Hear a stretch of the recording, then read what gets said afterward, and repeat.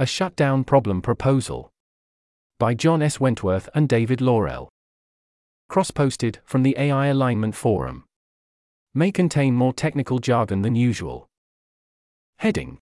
Goal. First things first. This is not, yet, aimed at solving the whole corrigibility problem, or even the whole shutdown problem. The main thing this proposal is intended to do is to get past the barriers MIRI found in their old work on the shutdown problem. In particular, in a toy problem basically identical to the one MIRI used, we want an agent which does not want to manipulate the shutdown button, does respond to the shutdown button, does want to make any child agents it creates responsive but not manipulative to the shutdown button, recursively, that is including children of children etc. If I understand correctly, this is roughly the combination of features which MIRI had trouble achieving simultaneously. Both this proposal and the argument that it works are simple enough to be easy to extend. The main hope of this post is that other people will pick up the proposal and run with it, beyond the very simple toy problem considered here, to more complex problems, and more complex failure modes. Insofar as this proposal gets us past the previous barriers, we want to find out what the next barriers will be. We will not be very formal here. Heading. Setup. The agent takes actions in 2 time steps. First, the agent takes an action, possibly given some observations. In between steps, a shutdown button is either pressed or not pressed. Then, in the second time step, the agent observes the button state, and possibly other things, then takes another action. Note that each action could itself be a rather large composite of many sub-actions, like for example spinning up child agents. We'll assume that we have 2 utility functions on hand. Utility function U subscript 2 incentivizes shutdown, and utility function U subscript 1 provides non-shutdown behavior. Of course, we don't actually know how to construct 2 such utility functions. We're using these assumptions because they're basically the same assumptions used in the MIRI paper. And MIRI presumably used these assumptions because they simplify the problem a lot, while still maintaining enough structure to demonstrate the barriers MIRI found. Very roughly speaking, we want the agent to follow utility function U subscript 1 until the shutdown button is pressed, and then follow U subscript 2. A little less roughly speaking, we want the agent to maintain optionality. If it were just to follow U subscript 1 until the shutdown button were pressed, then for example it might create U subscript 1 maximizing child agents which would resist shutdown. Or more generally it might pre-commit in ways which decrease its ability to switch to U subscript 2 after the button is pressed, etc., because those things would all likely result in higher U subscript 1.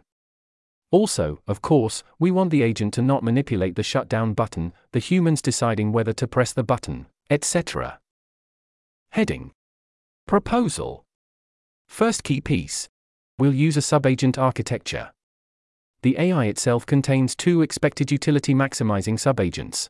One which pursues U subscript 1, and one which pursues U subscript 2. Each time step, both subagents must agree on which action the AI will take, otherwise the AI takes some default action. Put differently, each agent has a veto, and if either vetoes then the AI takes the default action. Second key piece. Each of the 2 subagents maximizes expected utility under a different counterfactual. First subagent maximizes U subscript 1 do button equals unpressed observations. Second subagent maximizes U subscript 2 do button equals pressed observations. So conceptually, the first subagent maximizes U subscript 1 and acts as though the button will magically be unpressed in between time steps, in a way which is not causally downstream of anything in the universe. The second subagent maximizes U subscript 2 and acts as though the button will magically be pressed in between time steps, in a way which is not causally downstream of anything in the universe. We will assume that the AI internals include infrastructure for the 2 subagents to negotiate with each other, form binding contracts, etc. We will also assume that both subagents are strong idealized reasoners in their own right. Finally, we'll assume that the default option is not the best case outcome for either subagent. Heading. Arguments. First claim. The 2 subagents bet all of their influence against each other on the outcome of the button press. In other words, Subagent 1 agrees to follow Subagent 2's preferences if the button comes out pressed, and vice versa. Why?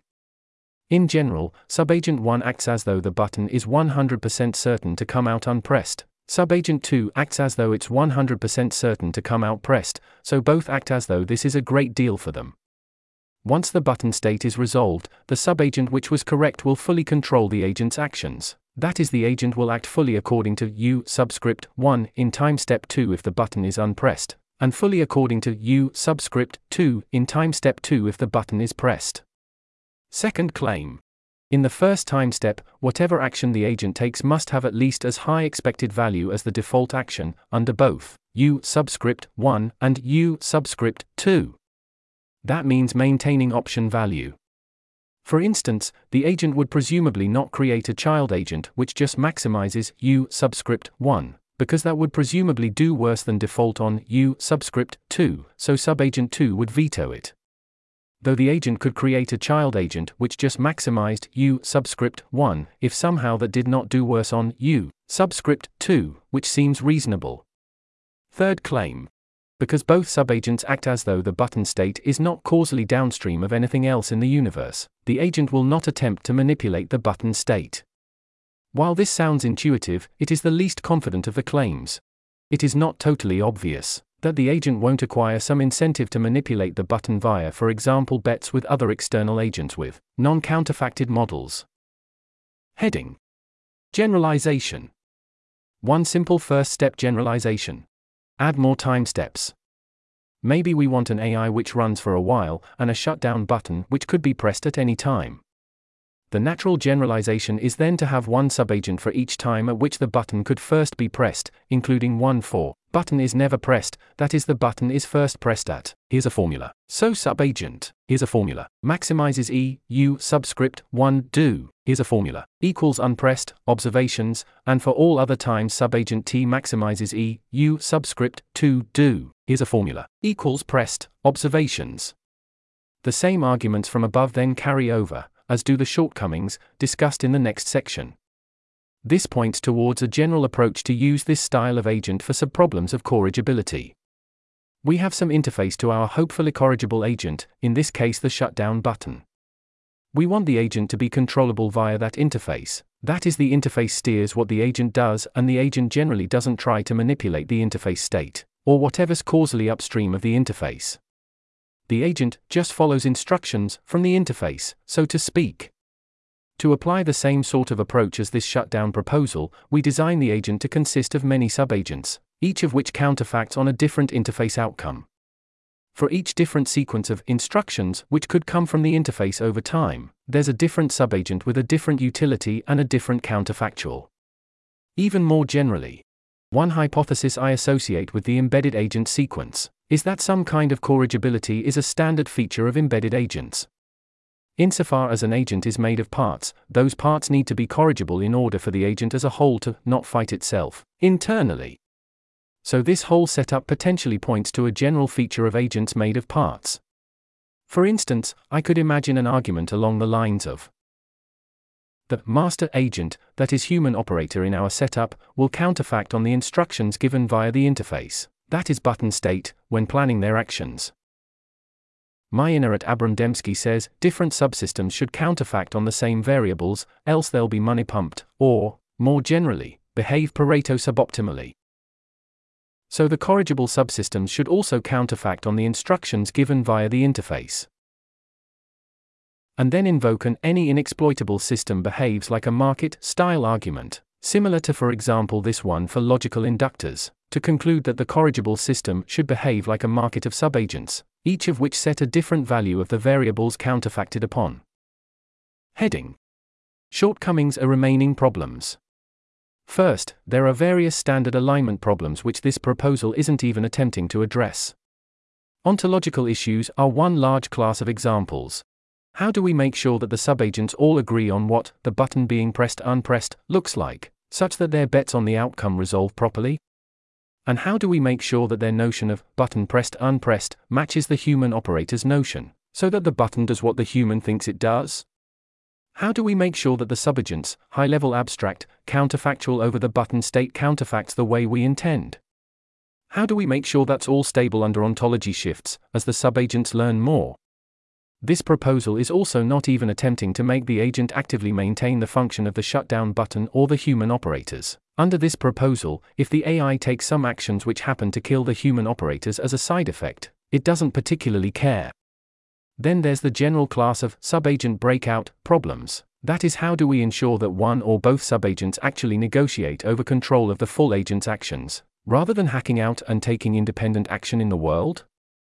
Another large class of problems we've assumed away are the design of the utility functions. How the heck do we make utility functions that do what we want? Or non-utility function goal structures, if we want to go even more general. That brings in all the usual value alignment problems, though they're somewhat easier than usual. We're not necessarily aligning the goals to something as complex as human values.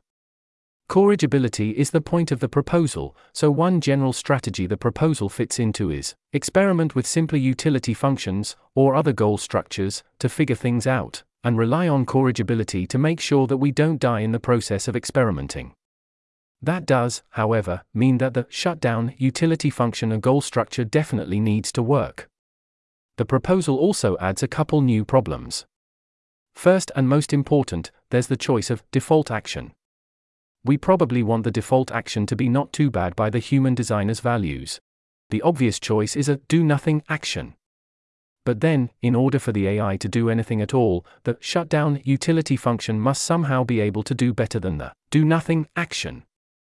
Otherwise, that subagent would just always veto and be quite happy doing nothing. Then there's the problem of designing the negotiation infrastructure, and in particular allocating bargaining power to the various subagents. They all get a veto, but that still leaves a lot of degrees of freedom in exactly how much the agent pursues the goals of each subagent. For the shutdown use case, we probably want to allocate most of the bargaining power to the non-shutdown subagent, so that we can see what the system does when mostly optimizing for U_1, while maintaining the option of shutting down later. Finally, of course, there's the usual problems of unknown unknowns and getting this all across the theory-practice gap. This article was narrated by Type 3 Audio for Less Wrong. It was first published on January 21, 2024. To report an issue or give feedback on this narration, go to t3a.is.